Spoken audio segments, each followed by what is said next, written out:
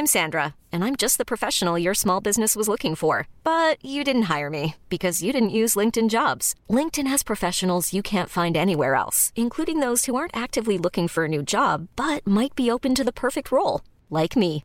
In a given month, over 70% of LinkedIn users don't visit other leading job sites. So if you're not looking on LinkedIn, you'll miss out on great candidates like Sandra. Start hiring professionals like a professional. Post your free job on linkedin.com/achieve today.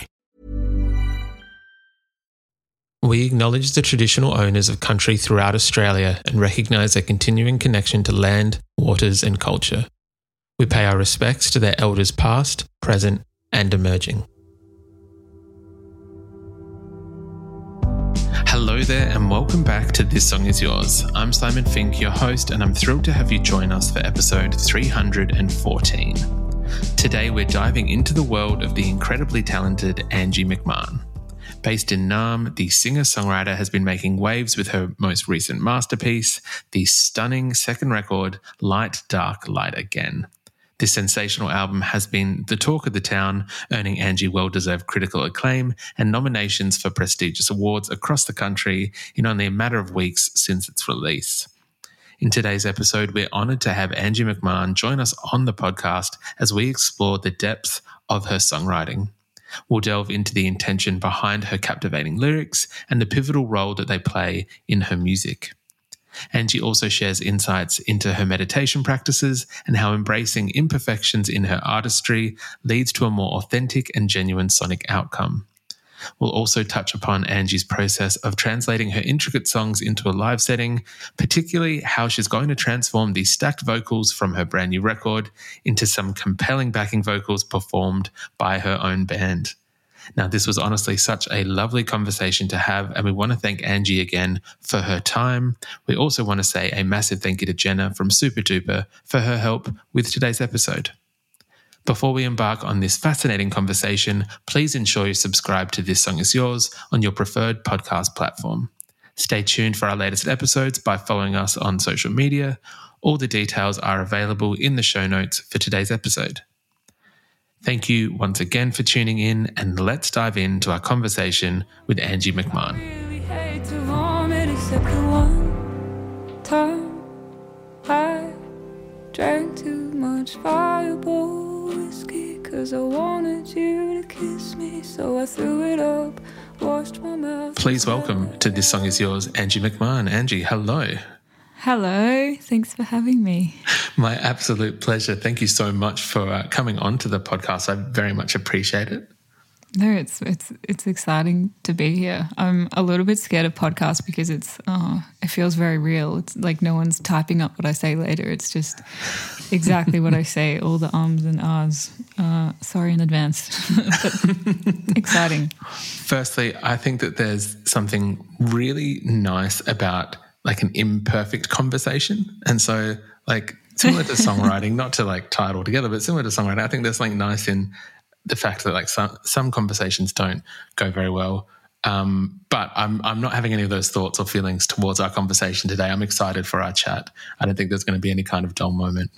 Thank you. That's nice. And yeah, I'm happy to hear that. I'm a fan of the imperfect everything. The imperfect approach to life is where I find peace and relief. So I'm with you. It's the only way forward. Agreed. 100% agreed. I'm feeling, very lucky to actually be able to chat to you today, because I know that with the most recent record that has come out from yourself, it was the second studio record, Light, Dark, Light Again. Firstly, congratulations on this stunning and gorgeous record. Thank you. How are you feeling with it? It's been out for about a month now, and from all reviews and reactions I've seen, it seems to be going like it's pretty well received. Oh, thanks. Yeah, I actually have been really, really nicely surprised by the reception. If there is negative feedback, it hasn't reached me, which is kind of a blessing. If there is, I mean, I'm sure there is, but it's just been nice because, it's been a long time between records. And I was saying to someone the other day, I wish I could go back to myself like 6 or 12 months ago and just like reassure that version of me that the record's going to come out, people are going to listen to it.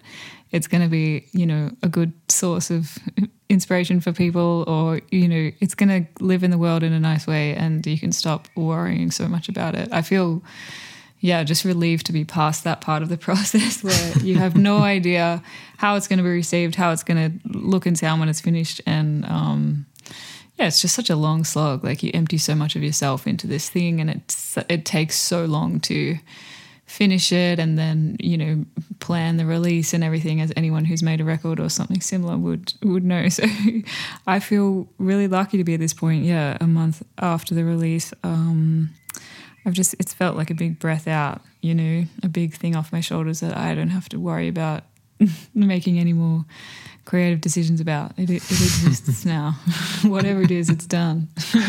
Well, it has been like extremely well received since its release a month ago. I think not only in terms of like music critics, I know fans are absolutely loving the record as well. But I think what was it? I know it's been nominated for the AMP Prize. It was nominated for the Triple J Award of the Year, Album of the Year award. Sorry, and that was literally, I think, after a week after release, which kind of speaks to the power of this record. So I would love to, I guess, know a little bit in terms of, because it has been a few years since Salt, which was the debut record. Was there, I guess, I know you touched on it a tiny bit, but was there nerves in relation to following it up and I guess the anticipation of that, you know, the difficult second record?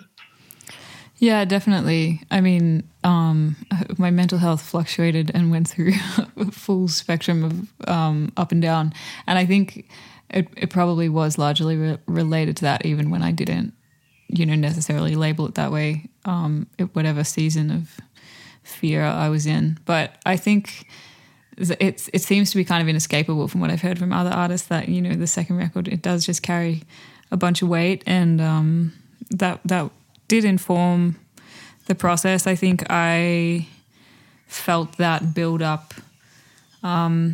maybe like a year or two into like not having released anything. You know, after Salt comes out, there's like this 18-month point, I think I remember, where I'm just like, oh my God, like the next record has to be out right now. Like it needs to be out tomorrow, and it needs to be done and it needs to be amazing. And like, why haven't I finished it yet? And that is just not the way that it was meant to be. And then, you know, which brings us to now, which is, like another 18 months or 2 years after that point.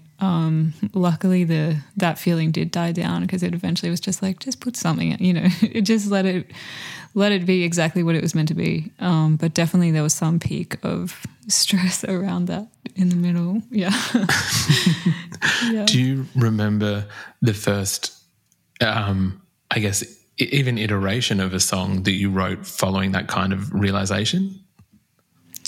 Good question. I mean, there were songs that I was writing that didn't end up on the record. The one that comes to mind is Music's Coming In. It's song number 12 on the record. I'm really glad it made it on. And it was, I think it was around that time, just trying to encourage myself to, it would have been about 18 months after Salt came out. Just trying to encourage myself to make anything and to let it be in flow and let it be real and raw, and not come from a place of, I better write a perfect song right now when I sit down at the piano, you know. So that song was sort of an exercise in really just writing anything and letting it be vulnerable and real. And we were able to protect that when we made it in the studio as well, that whole feeling, which I'm really, really grateful for. It was a lot of fun to record that one. So that, you know, that writing style of really just talking to myself and being like, hey, it's okay, stop being afraid, just look after yourself, just make some music, like that. That was probably around that time. It was really just writing to myself, like in conversation with myself at that point, and it was a nice exercise, and I think that did carry over into some of the other songs and the rest of the record as well. Yeah. I would 100% agree with that. I think that there's and I promise I'll stop like continually kind of complimenting yourself in the record. I do want to obviously talk about the positive parts of it. It is there is a beautiful balancing act that you've done with this record in terms of, I think the record itself seems to be dealing with anxiety, unease, grief in some parts, and then the kind of flip side of that, as you said, like the realizing that it's kind of okay and the acceptance of certain parts of that. Who was it with? I think there was an incredible article in, I think it was The Guardian, by Giselle Nguyen, who did you see, you're nodding where I'm thinking you know which one I'm talking about. She went for a bit of a walk and this record really seemed to ease a lot of that anxiety. I guess firstly, what's it like reading that kind of review for a record?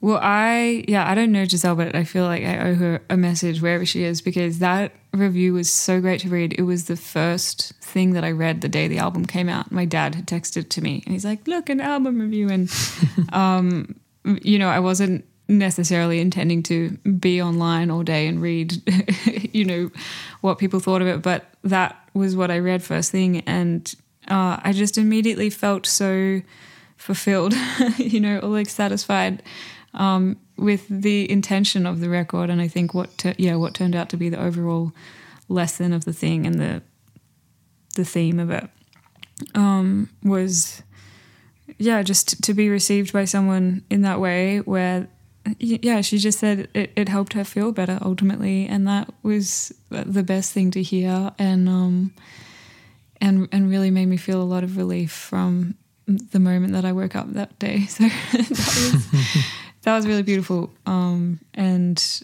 that is what, the best moments of making the record for me were in moments like that as well, like walking in nature and either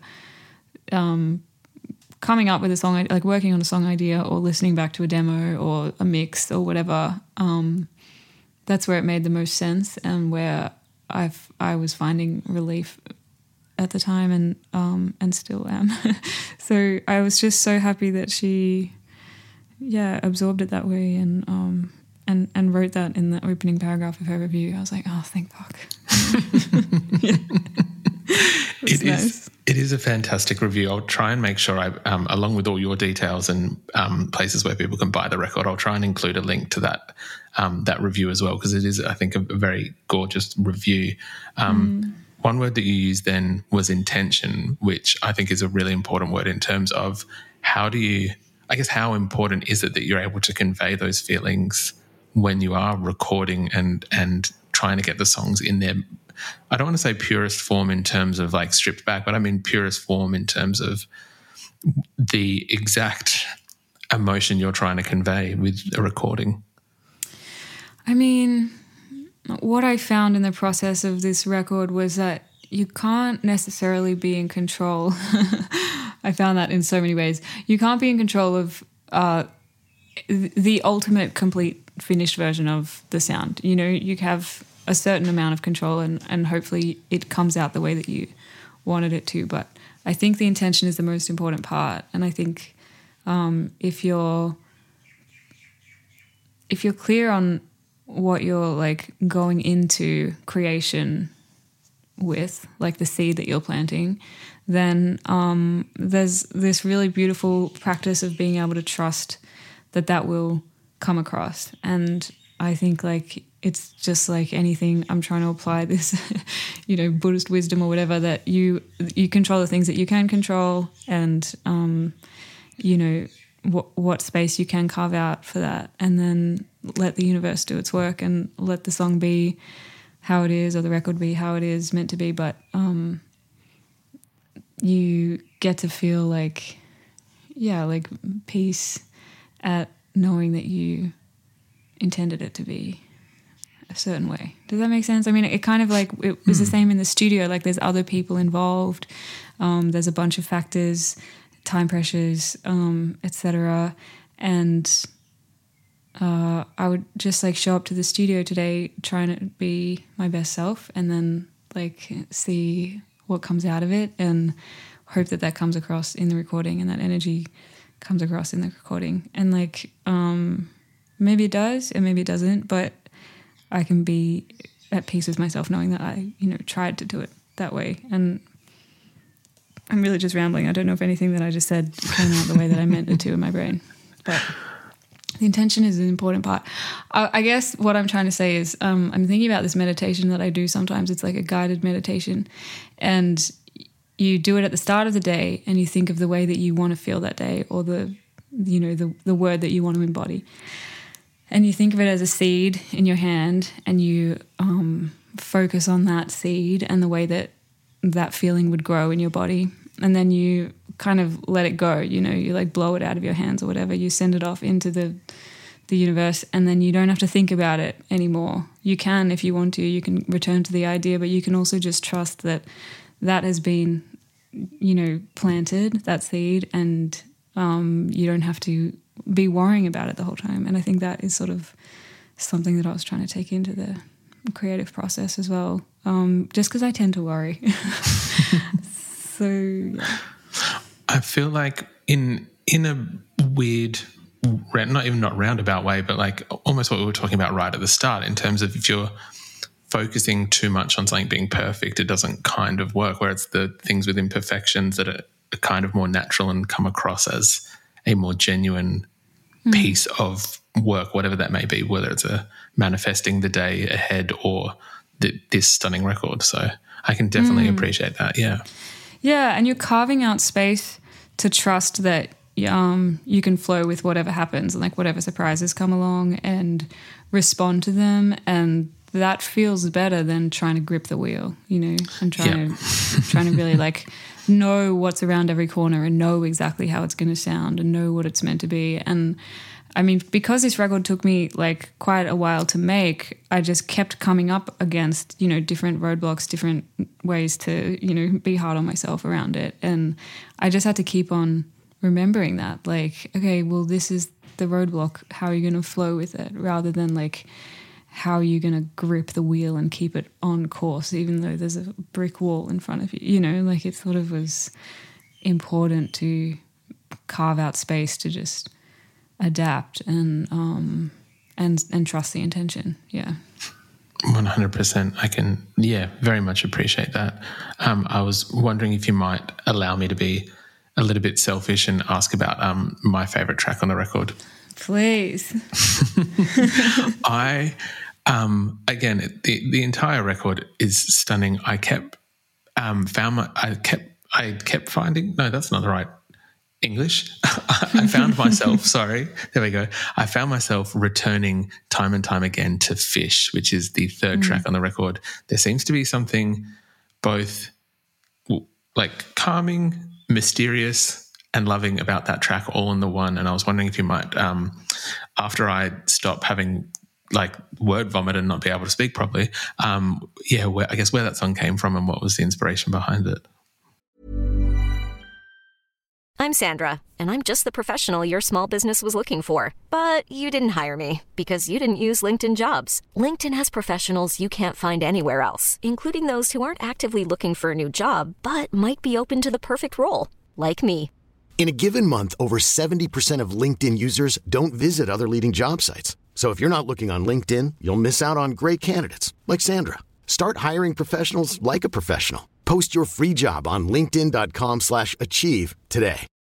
Millions of people have lost weight with personalized plans from Noom. Like Evan, who can't stand salads and still lost 50 pounds. Salads generally for most people are the easy button, right? For me, that wasn't an option. I never really was a salad guy. That's just not who I am. But Noom worked for me. Get your personalized plan today at Noom.com. Real Noom user compensated to provide their story. In 4 weeks, the typical Noom user can expect to lose 1 to 2 pounds per week. Individual results may vary. Yeah, I also think that's one of my favorites. That was one of the songs that came earlier on. I wrote that in 2020. I was alone in my bedroom. I'd just been listening obsessively to War on Drugs, and I sat down at my desk, and I just wanted to make a demo that sounded like the feeling that was in my body. I guess I get a certain vibe from that band, and I wanted to create from that place. And it just kind of came out, at least the first half of the song just sort of fell out in that brief writing session, and it felt really good. And this was, I don't know, 8 or 9 months after Salt had come out, a few months into lockdown. I wasn't feeling very confident about writing and creating. And then on the other side of that, having the first half of that song, I felt like I had carved out the space for the world that the record was going to exist in. I felt really good about the way that it sounded. I tried to like keep that sonic sound, the sonic decisions that I made in that demo throughout the whole recording of that song. I recorded the song several times because I just really wanted to get it right and nail that feeling. And I also wanted to write a whole record that sounded like that song. And that was kind of one of the blocks, is that it just, that one came, and then the other songs were other things entirely. And I had to let go of it at some point, that I wasn't writing a War on Drugs record. But that song like remained really special and inspiring. And I had never written something like it, and I don't exactly know what it is that I love so much about that one, but I'm with you. I really love that one. I don't know if I answered your question. Yeah, no, it definitely did. There is something truly magical about that song, so thank you for sharing that with me. And now that you've kind of mentioned the War on Drugs, I can see certain like sonic similarities without maybe it being like a direct, oh, that's a War on Drugs kind of take. Like you can definitely hear that it might have influenced that. So, thank you again for sharing that. Yeah, well, I remember listening. They have a song called Suffering, and I remember that was the beginning of the Fish song, which uses probably the word suffering and then buffering, something like that.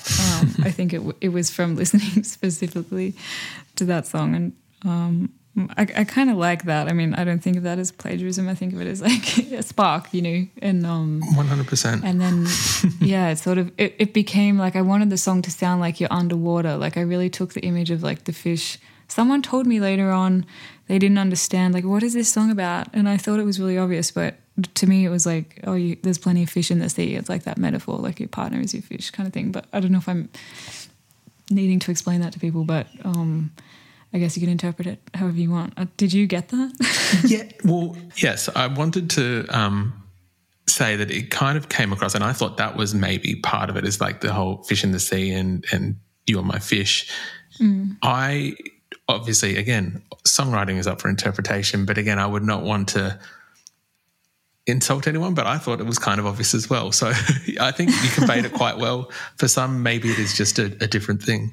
Yeah, everyone hears a song differently, I guess. They're listening to different things, but that's nice. Yeah, my favorite bit was building the end, like stacking all these vocals on top of each other. And I built the song kind of wishing that I had my band there, but we were in lockdown, obviously, and I couldn't, write and record with them. So I had a drum loop that my drummer Lockie had recorded way back when for me, and I was using it just to like write on top of. And so I looped his drums and I stacked all these vocals on top of each other, and I was like, I'm going to get the whole band to sing all these BVs. And now I think it's kind of the bane of their existence to be like belting all these vocals. But it was really fun to like try and make this underwater choir feeling. Yeah.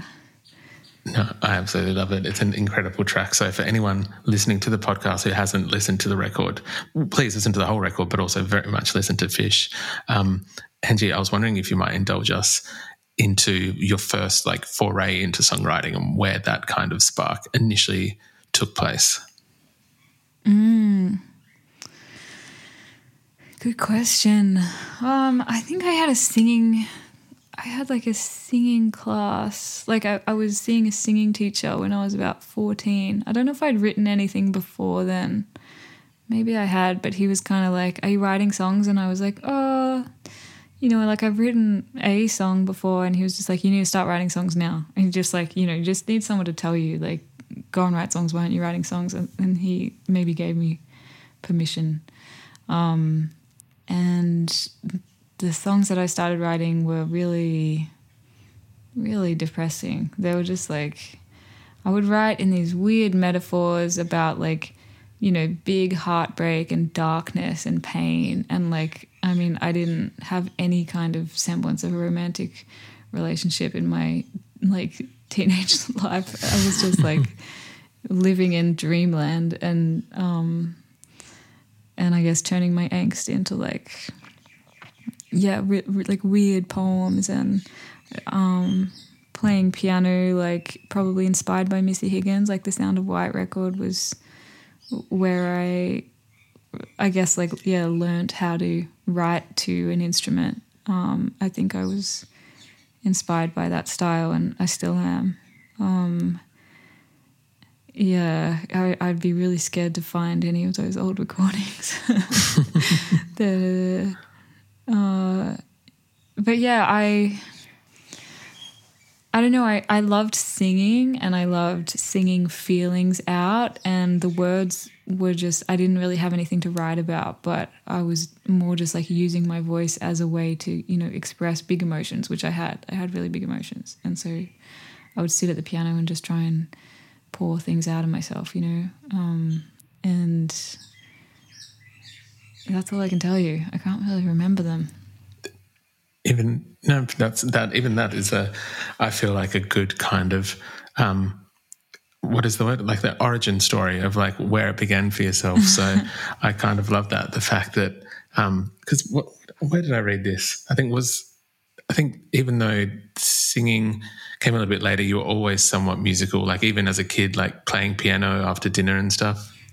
Yeah, that's true. I mean, I was learning pop songs on the piano, and I think I actually can't really nail down the timeline of like what came first and when. Like I can maybe nail down when the confidence came, but I was learning classical piano since I was really young, and I had a very patient, lovely Yamaha teacher who agreed to start teaching me like Maroon 5 and like pop songs that I wanted to learn. Like, She Will Be Loved. I remember learning that on piano, and like, I can't remember who else, but even just like show tunes and stuff. Like, I was always so excited by learning popular music, and so she'd be like, if you learn your exam songs and if you practice this Bach thing, then we can do the pop song at the end. And then I got really into learning pop chords, and I stopped reading the sheet music and just making things up with my ear.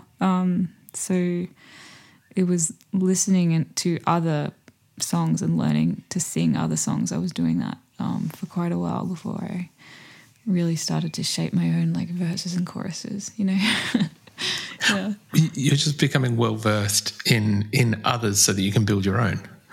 Totally, yeah. Learn the chords and then figure out the rest. Yeah.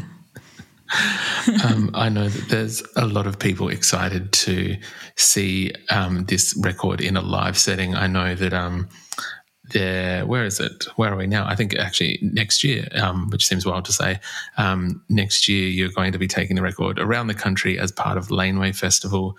How are you feeling in terms of taking these songs out to people for a live debut of these songs?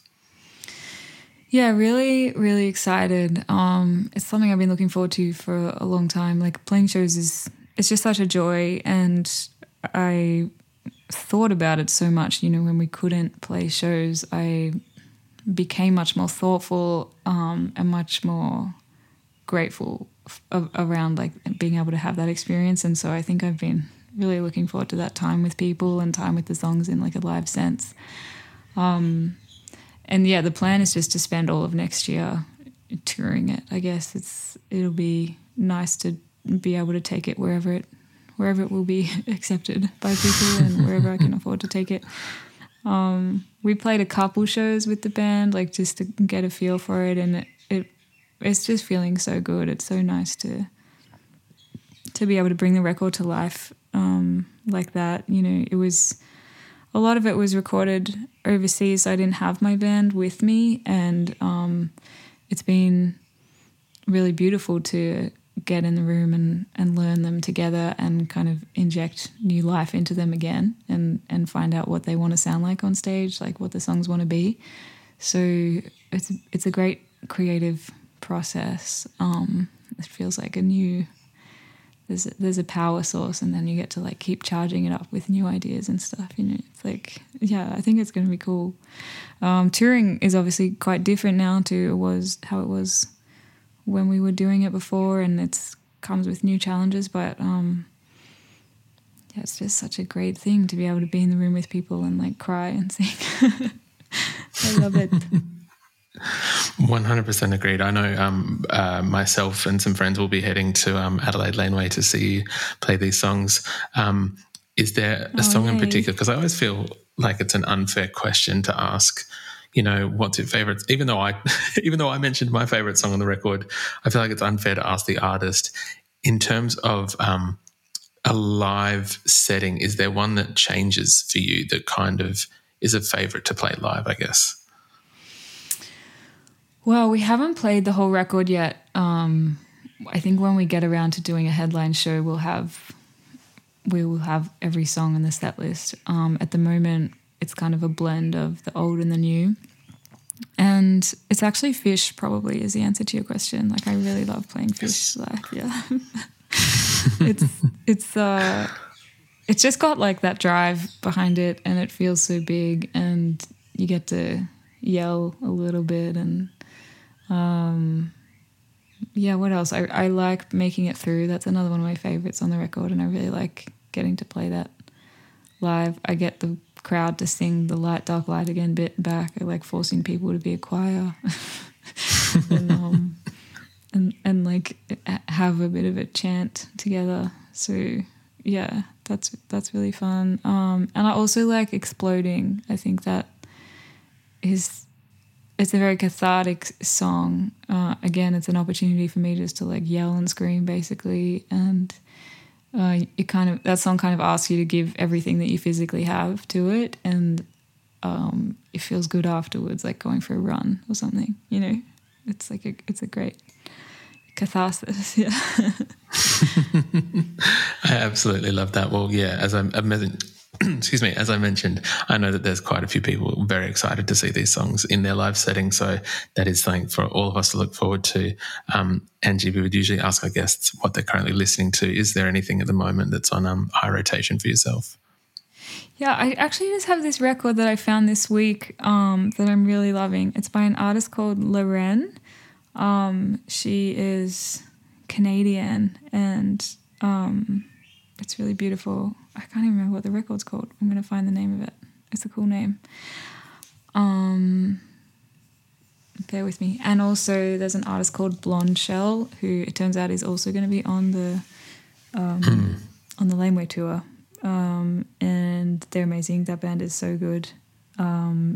Leftovers is the name of the Lorraine album. I just looked that up. That's really good. And also my brother just got me onto this record that I hadn't heard before, but it's by the Magnetic Fields, and it's called 69 Love Songs. It's like from the 90s. I don't know if you know that record, but it's like 3 hours long, and it's got literally 69 love songs on it. I mean, I don't know if it's like 69 exactly, but I'm guessing it is. And it's like easy to disappear into, and you just have no idea what's coming next. I'm really liking that. It's definitely, you definitely have to put aside some time for that last one, but three absolutely solid choices, and a good kind of mix of like similar, I want to say similar vein, but also like very different kind of indie rock in a way for the three. Yeah, totally. Like that's just this week. If I'm being honest, like I haven't been listening to a lot of music this year. I've sort of been overwhelmed by the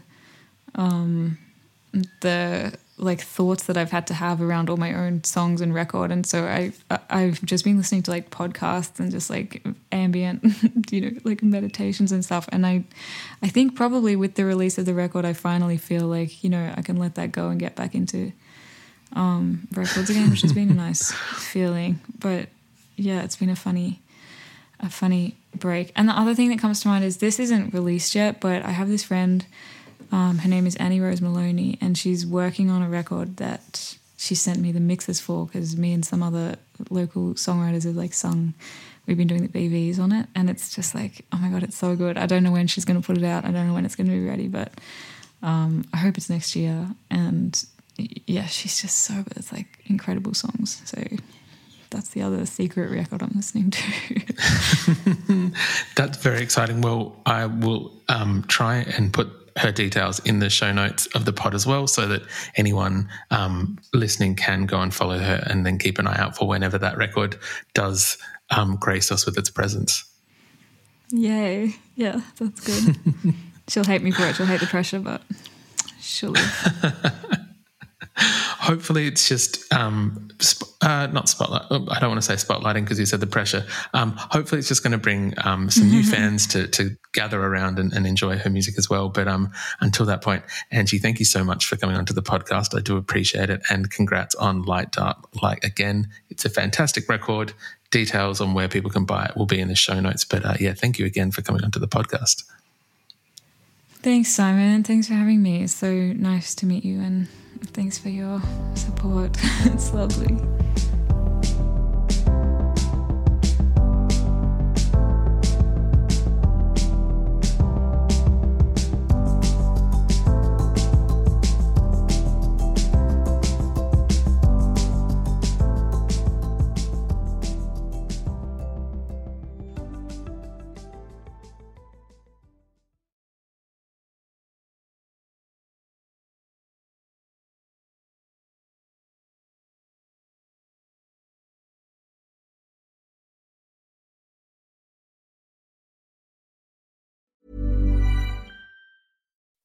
When you make decisions for your company, you look for the no-brainers. If you have a lot of mailing to do, Stamps.com is the ultimate no-brainer. Use the Stamps.com mobile app to mail everything you need to keep your business running with up to 89% off USPS and UPS. Make the same no-brainer decision as over 1 million other businesses with Stamps.com. Use code PROGRAM for a special offer. That's Stamps.com, code PROGRAM.